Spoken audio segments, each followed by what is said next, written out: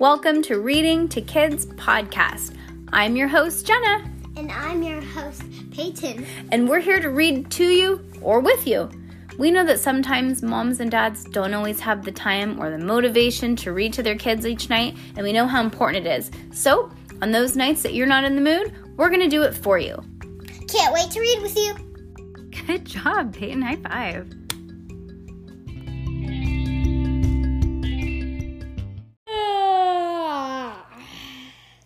Oh no. We're both yawning. Chapter 3. Heidi Heckelbeck and the Christmas Surprise. Oh, I bet her mom gives it to her for Christmas. Duh. Just realized it. Chapter 3. Fit for a Queen. Heidi found a piece of rope on a hook in the garage. She handed it to Henry. "Don't strangle yourself, partner," said Heidi.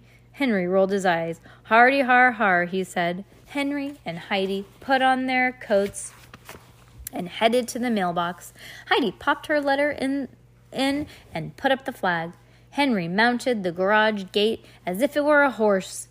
It was made of logs. It was so easy to straddle. He lifted the metal bars that latched on the gate, and he used them for reins. Then he bounced up and down and twirled the rope over his head. "Wahoo!" he shouted. Heidi folded her arms and watched her brother. She noticed a car coming down the street. "Hey, that's the Lancaster's car," she thought. "Lucy's here!" Heidi had been expecting Lucy. They had planned a play date earlier in the week. Heidi ran to greet her friend. Lucy hopped out of the car and waved goodbye to her mother. Then the girl held hands and jumped up and down. Then they ran into the house. "Wait for me," cried Henry as he hopped off of the gate and hurried after the girls. Aw, little brothers get left out, huh? "Let's play dress-up," suggested Heidi as they got outside. "Okay," said Lucy. No thanks," said Henry. "I need to get back to the corral." To the corral. I know I said that weird. The corral. Corral. Henry galloped to his room, and the girls headed for the playroom. Heidi opened up the costume trunk and pulled out a red velvet dress with white fur trim. "I'm going to be the Christmas queen," she said.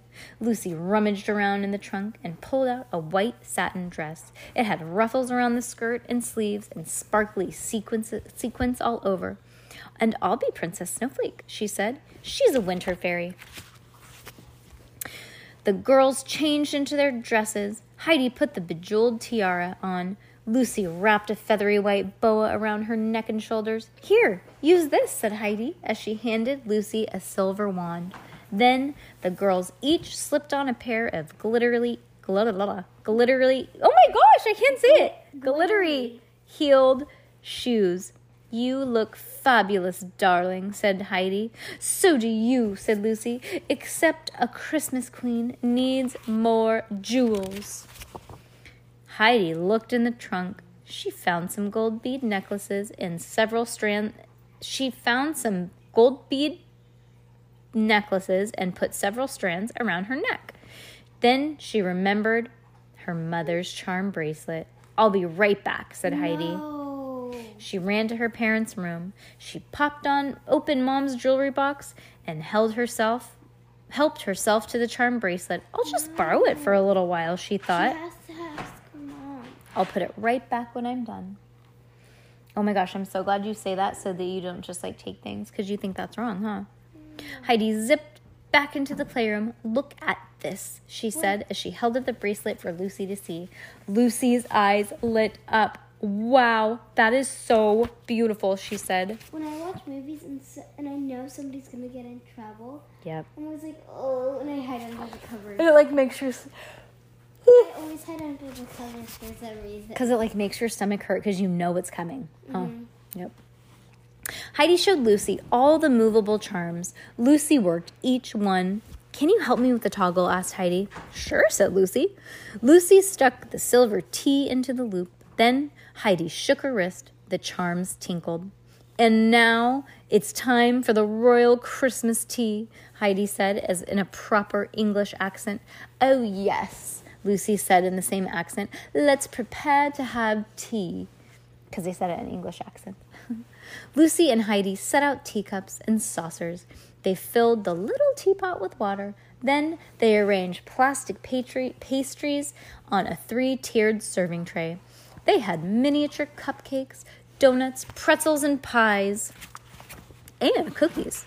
Then the Christmas Queen and Princess Snowflake sat on the table and sipped their tea and nibbled the pastries. You have a superb pastry chef, Your Royal Highness," said Princess Snowflake. "Why, thank you," said Princess. "Thank you, Princess," said the Queen. Then she shook the silver bell with a wooden handle. "And now it's time to light the royal Christmas tree. Will you do the honor, Princess?" "I shall be delighted," said Princess Snowflake. Lucy waved her sparkly wand, and then Heidi quickly switched on the tabletop Christmas tree, and the colored lights glowed in the evergreen branches. "Simply magical," said the Queen. Princess Snowflake curtsied. "Perhaps you could provide us with some royal Christmas snow," said the Queen. "As you wish, Your Highness," said the Princess. Lucy waved her wand again, and then the girls looked out the window. They both squealed with delight. "Oh my gosh," Heidi cried, "it worked, it's really snowing." Lucy looked at her wand in disbelief. "Whoa, how did I do that?" Uh-oh, someone's a witch. "You must have a magical wand," said Heidi.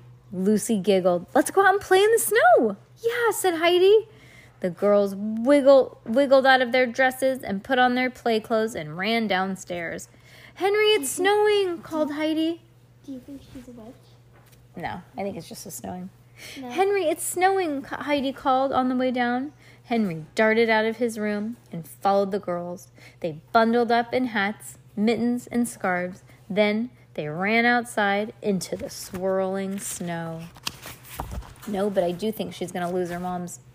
Realize that she doesn't know where it is, and it's going to be like outside. No. It's not some snow. Dude, I know. Oh, gosh.